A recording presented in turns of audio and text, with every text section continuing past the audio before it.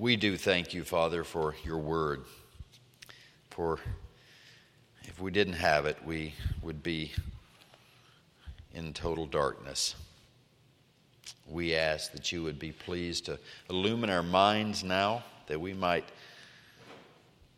receive from you the light that you have shed for us to see. Give your servant clarity of thought and precision in speech, that we might hear only what you have for us to hear today. We pray this in the glorious name of Jesus. Amen. The best ordered church in the world is not exempt from Satan's attack. That surely is the singular message of these 5 verses. If you'll remember, we go back to chapter 1 when Paul began this letter to young Timothy and to the church at Ephesus. And he began by warning that there would be people who swerved from the truth and then wandered off into other areas. And then he came immediately back and said one of the main ways they do this is by not teaching the law properly. And so we looked then at the law of God and how it's to be understood and its 3 uses. We saw that the law is good and spiritual and holy when it's used properly, as a deterrent to sin, as a pedagogical tool, or a schoolmaster, as Paul uses the term, to guide us to Christ. And then for believers, it's a rule of life. We go to the law to know what we're supposed to do, how we're supposed to live, and always in humble reliance upon the Holy Spirit. And then Paul moved from the things that these men were teaching that were errant, men like Hymenaeus and Alexander. We looked at church discipline there at the end of chapter 1. But he then moves into, okay, this is what's wrong. This is what's causing my church problems. Here's one of the ways that we deal with this. We order the church properly. Men, here's your role. Women, here's your role. And we had that understanding of the relationship, the complementary relationship of man and men being leaders in the church, women having their place, their proper places of service, and that's what we looked at all the way through chapter 2. And then he comes back to the men and says, okay, if the men are to be leaders in the church, then which men? And so he gave us the qualifications. Men who have these qualifications, men who hold these positions, these are the elders. And men who have these qualifications, these are the deacons of the church. And then we concluded last time looking at the very end of chapter 3 with Paul, the importance of writing in case he was delayed. He didn't want to put this off. Truth, getting truth to the church is always important. It's not something to be put off to later. And so he sent them this letter in case he was delayed in coming. And he concludes with knowing this is what the church confesses. This is our primary work as the church, to confess the mystery of godliness. He was manifested in the flesh, vindicated by the Spirit, seen by angels, proclaimed among the nations, believed on in the world, taken up in glory. And that then brings us to chapter 4, because the tendency, I think, is for churches who are cautious and careful, or another word for cautious and careful is devoted. Churches who are devoted to the truth and to doing things the way God would have them do it, the tendency sometimes can be that we say, okay, well, we're doing everything properly. We won't have any problems. It's kind of like in a marriage.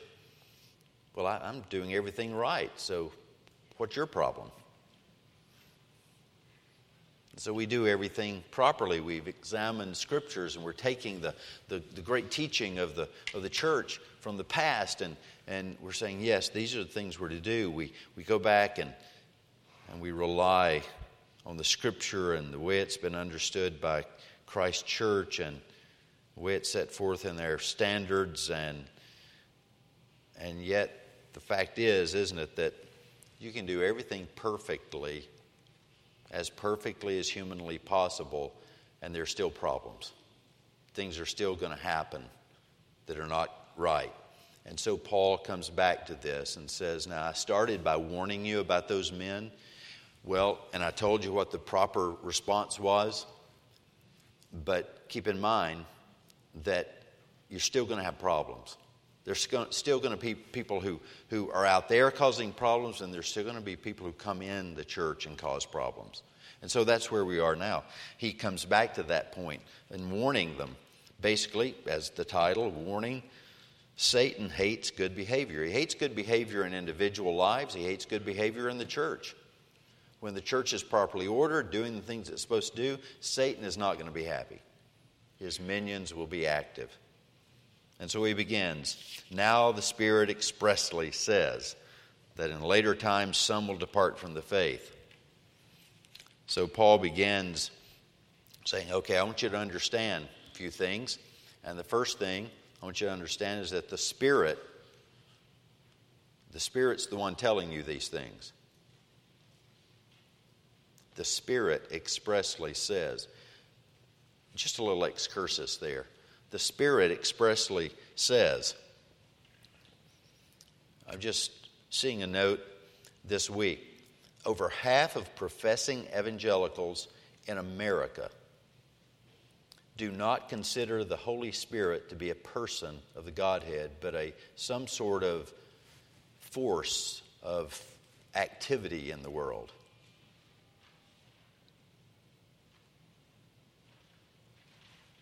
Not pertaining to this, but just so you know how bad it is, 1/5 believe, like Arius in the 3rd century, that Jesus Christ was not eternal but had some origination point in time and space, namely the incarnation.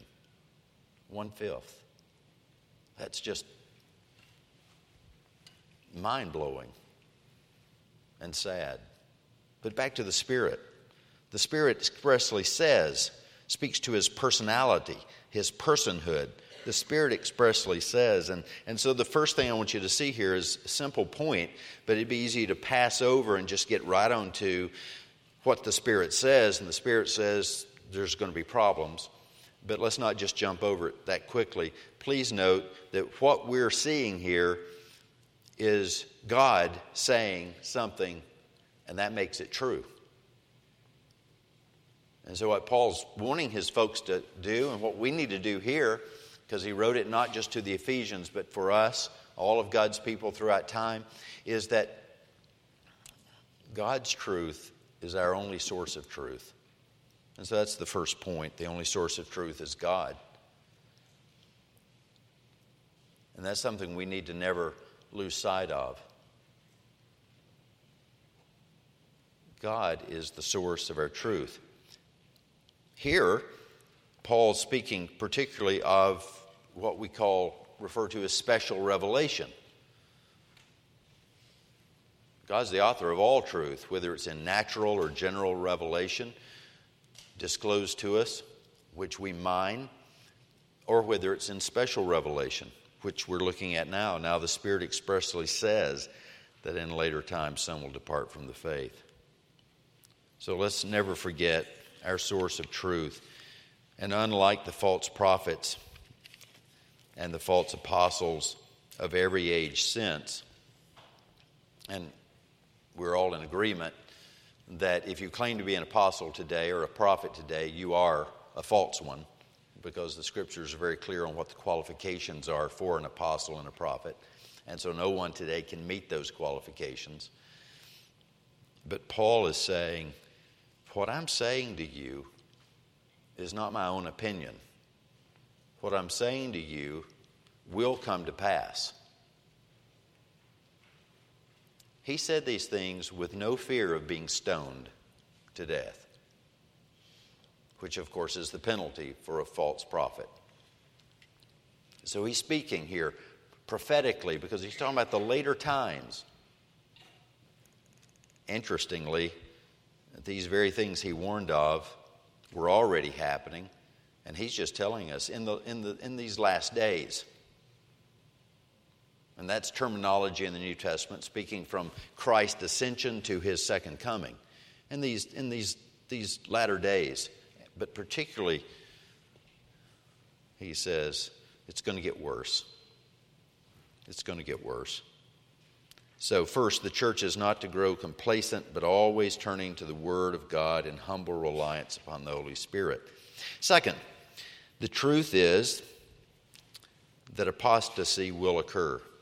The Spirit expressly says that in later times some will depart from the faith by devoting themselves to deceitful spirits and teachings of demons.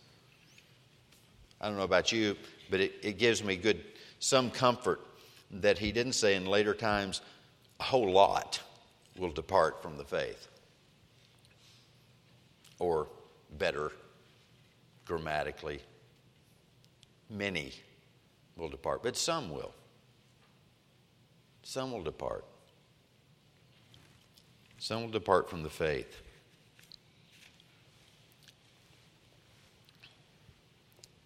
Paul, writing to Timothy, and what he's saying here is that some who have tasted, some who have nibbled, some who have sampled the truth and that's been preached will not persevere, but will follow false teaching. We saw this in Hebrews chapter 6 when we looked at that at some length some time ago now. The emphasis there in the writer to the Hebrews that for those who taste and yet they don't really eat it. They don't really digest it. They just nibble around the edges. And yet they profess that to be a Christian faith. And yet what he's saying here is that those who simply nibble on the edges, taste a little bit, sample here and there, will fall away. And they're going to get a little help. They're going to get help from men, just like Paul warned about in chapter 1. And that's the third point, the source. What's the source of this falling away? What pushes these people who've just been superficially, nominally engaged in the Christian faith to fall away? Because we know that if we're in Christ Jesus, you cannot fall away. That's how we know that these are people who just nibbled around the edges, just sampled, just tasted, but didn't really imbibe of Christ, didn't eat his flesh and drink his blood, as he tells us in John chapter 6. They're using that vivid language to speak of that's what saving faith is that you receive me for all that I am. My person, my work. And we know from many passages the truth that we read in Philippians 1, that he who began a good work in you will bring it to completion. So if you're going to fall away, you can't be part of that process. You must have only been like those in Hebrews who tasted, but you didn't eat. You sipped, but you didn't drink.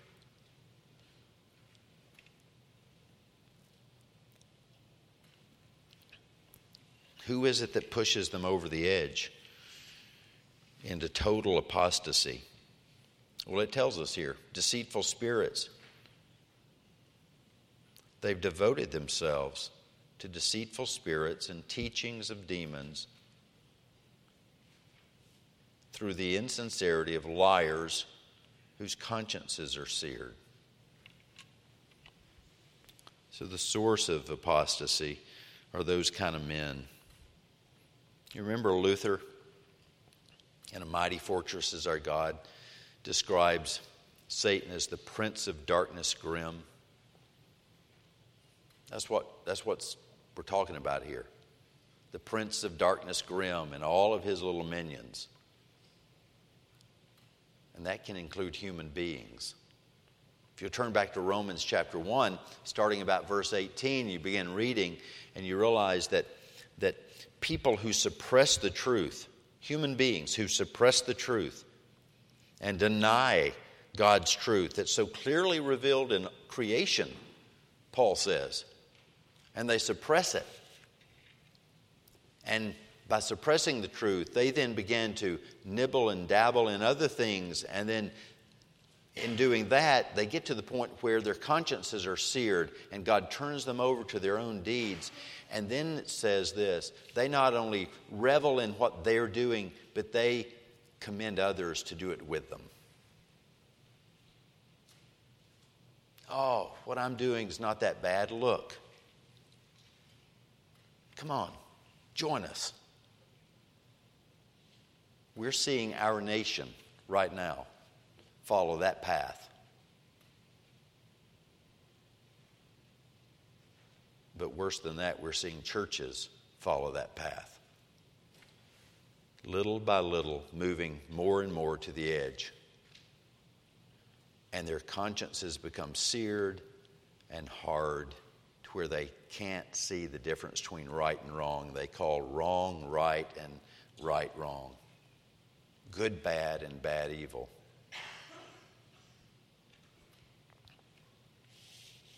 I was just reading this week about a prominent pastor of a large church who's fallen into what they're calling a history of sins. What that means is he's been doing this stuff a long time. And by the way, you can grow a big church with a bad pastor. That should be scary to everyone. And you know what? Even when it was unveiled that this pastor had been doing this with members of the church and others, the cry of the church was, oh, we want to forgive him. We don't want him to leave. We want him to stay our pastor. We want to... And you're like, what? He doesn't meet the qualifications of 1 Timothy chapter 3, 1 Peter chapter 5, Titus 1. And you're willing to overlook God's word to keep him as your pastor, knowing all that he's been doing for as long as he's been your pastor. In other words, you have a hypocrite in the pulpit. He has one face in the pulpit and he has another faces out there. And that's what Timothy's getting here from Paul. Through the insincerity of liars, and notice that word there, insincerity. If you have some other translation, perhaps the New King James, I think, translates this as through the hypocrisy of liars. That's the word, hypokrisai. We get our word hypocrite. They used it in the middle period, not Middle Earth for you Lord of the Rings people, but in the middle period, the Middle Ages, of play actors who put on faces. They pretend to be one thing when they're something else. They're hypocrites. And he's saying this about these men. And he refers to them as deceitful spirits and teachings of demons through the insincerity of liars.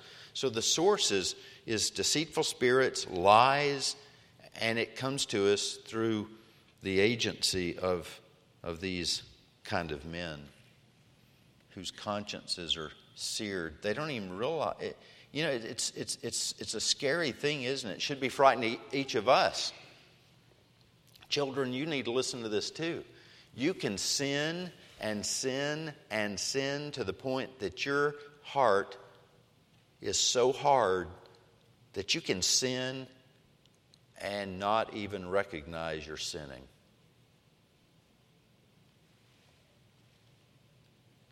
That's why it's vital, as our Puritan forefathers said, to keep a short list of sins. In other words, don't let sins accumulate. Deal with them now. That first movement, when the Holy Spirit pricks your conscience and says, no, that's wrong. You know what God's Word says about that. And then your friends come along and say, oh, that's not really what you're doing, though. You're not really violating that. Last night, watching a British comedy. I won't paint the whole scene, but this couple, they were rescued from a terrible, sticky situation by a friend. And when it was over, they thanked her and said, by the way, isn't it uncommon for fog to settle in the Hampshires? And she smiled, the friend who delivered them from a sticky situation. She said, well, yes, it's highly unusual.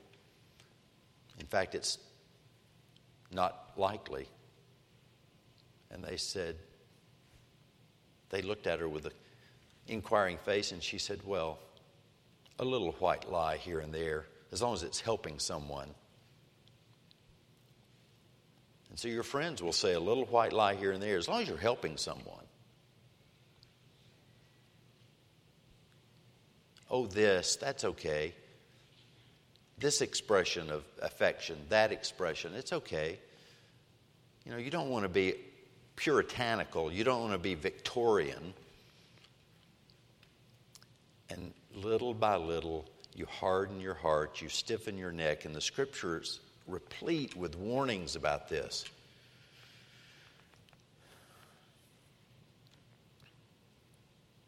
It's amazing, isn't it? Husbands and wives take vows till death do us part. And they would never lie to their wife, never lie to their husband. And a little sin creeps in. It may be looking at something on the internet, maybe looking at something at work, talking to someone at work in a manner that's not appropriate, and asked by the spouse, is everything okay? Yes, everything's okay. And little by little, they harden their heart, and before long, the marriage is in crumbles. And they can lie without batting an eye.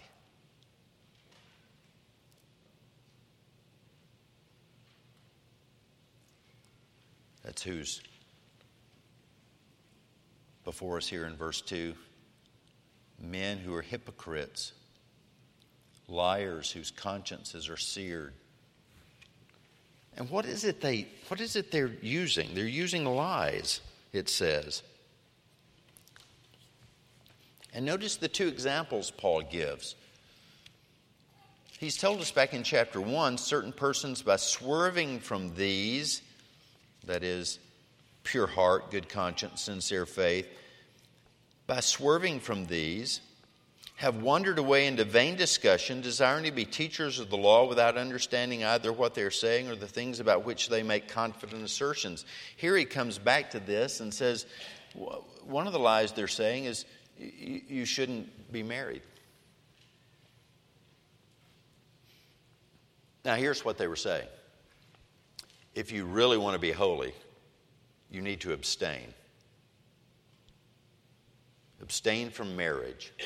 Abstain from food, certain foods, if you really want to be holy. And so you say, Pastor, you mean they weren't saying if you really want to have fun, abstain from marriage, abstain from food, certain foods? No, that's not what they were saying. What they were saying is if you really want to be holy, and we can study this out. It's going on at this time, obviously. We get into the 2nd century, and we can read account after account of various movements coming into the church, seeping into the church, and their main approach to holiness was abstinence, asceticism, living ascetic lifestyles. Not just abstaining from marriage, but in order to abstain from marriage and not sin, go out and cloister yourself away someplace. Stay by yourself. When the Lord said, do not forsake the assembling of yourselves together. But it's all under the guise of be holy. And that's where you end up falling, isn't it? I mean, it's not the blatant things. Hey, let's go kill somebody tonight. You're not, most of you aren't going to fall for that one. But hey, do you know what I learned about him? And you remember what Jesus said about murder and the heart? You don't have to pull the trigger. You don't have to push the knife. It can be with the mouth as easily. And it can be not in their face, but behind their back.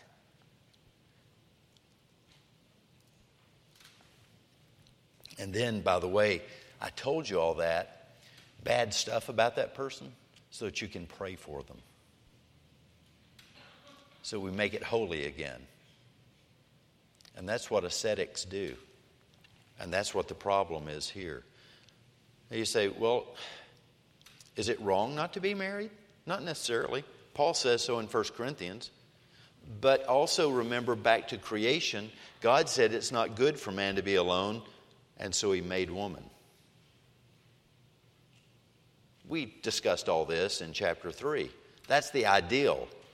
A husband and wife multiplying, filling the earth, producing covenant children like we see all over this room. To grow up in godliness and holiness and live for the Lord Jesus Christ. That's the ideal. But if in God's providence he doesn't bring a suitable mate, is it sin to be single? No. If there's not a suitable mate, if he's given you that gift of which Paul speaks of in 1 Corinthians, it's not a sin. But it is a sin if you think being married makes you more holy, or if you think being single makes you more holy. How about food? God did tell his people in the Old Covenant, there are certain things I don't want you to eat. It's not because they weren't good. He'd already pronounced them good back in Genesis chapter 1. But it was to mark them out as a peculiar people. But that's gone. The dietary law is gone. That's part of the laws that have been abolished. Remember the vision that the Lord gave Peter? And it was full of all the good stuff, including the pigs and the shrimp and the lobsters. And he said, now, eat. It's all clean. It was all good. And for somebody to come in and say, you can be more holy if you become vegetarian, is a lie. Now, if you have trouble digesting meat products and you have to live on some other sort of diet, that's a different issue. Paul's not addressing that. He's saying if somebody comes to you and says, well, I'm more holy, and by the way, there are Christian sects alive and well today that forbid certain things that you shouldn't eat. And if you will live this way, you'll be more holy than those people who do eat the barbecue pig and the oyster on the half shell. And that's what Paul's talking about here. They're wrong. And they're guiding you into wrong living. And you don't need to submit to that. Men who teach such things and organizations who require such things have, on the authority of God, seared their consciences. Their consciences have become insensitive to right and wrong through the cauterization process of lie upon lie upon lie. And they think pressing an ascetic lifestyle on people will make them better. And God says otherwise. John calls us to consider the Spirit. Be sure that you're following the right spirits. The false spirits over here leading you into all sorts of, into falsehood. And it sounds good. You'll be more holy if you do this. Test the spirits that they're teaching you the right thing. And there's something else scary about that. When you go to 1 John, as Pastor John's preaching through now,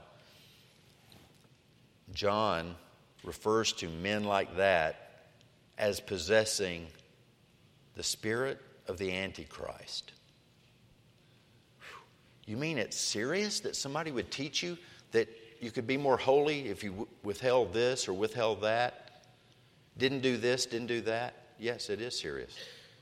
They're anti-Christ. They're against Christ. Because listen, we know from the Scriptures that salvation is not based on what you do or do not do. Salvation is based upon God's grace alone. You are saved by grace through faith in Christ alone. And when we say you are saved by grace through faith in Christ alone, we mean you're not only justified and adopted, but you're sanctified and you're persevering in good works by God's grace, in humble reliance upon the Spirit of the living God. So to teach otherwise is to teach anti-Christ against the Lord. And so Paul concludes this way. He says, they forbid marriage and require abstinence from foods that God created to be received with thanksgiving by those who believe and know the truth.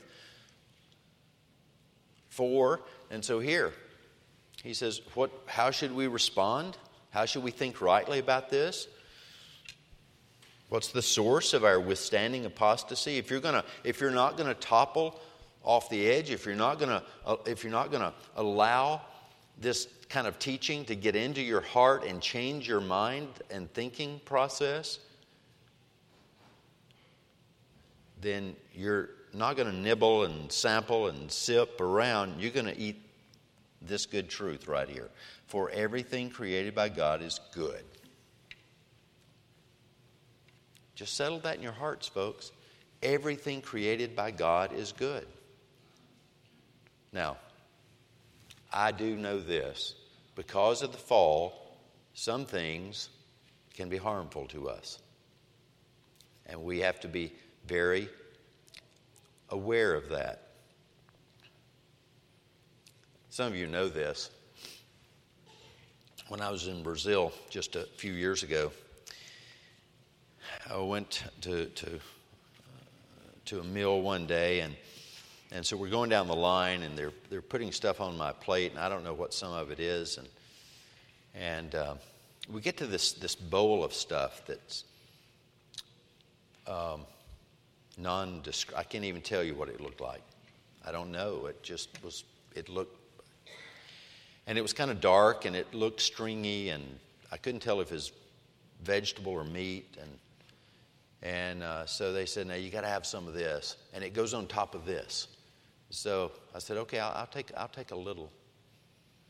And so they put a lot, and so I get to the table, and I'm nibbling on it, and the taste is as nondescript as the appearance. I'm like, okay, that's better than tasting bad, right? So I'm eating. While I'm eating it, this dear brother said, "This is a trademark of our state, our region." I said, "Really?" I said, "So what is it?" So he told me it was a certain plant that grows out in the Amazon. I said, "Oh, really?" He said, "Yeah." He said, "Unless you cook it 9 times, it'll kill you." Well, I laughed, and he said, "No, I'm serious." Now, there are a lot of things to ponder about that. How many people died before they figured out it was 9 times instead of 8 or 7 or 6 or 5 or 4? And the other question is, why bother? I would have quit after the first or second time, right? Now, here's the point, though. Even that God made, it's good. But we know because of the fall, some things have, just like us, we're marred by the fall, right? And there are some of those plant things that God made that have become marred by the fall. They'll be restored in the new heavens, new earth. We'll get to eat them without cooking them 9 times. But we start withstanding apostasy. We start challenging those lies that are out there by recognizing that God is the creator of all things and that He made all things good. Second, Paul says, nothing is to be rejected if it's received with thanksgiving. I said thanks several times during that meal that day.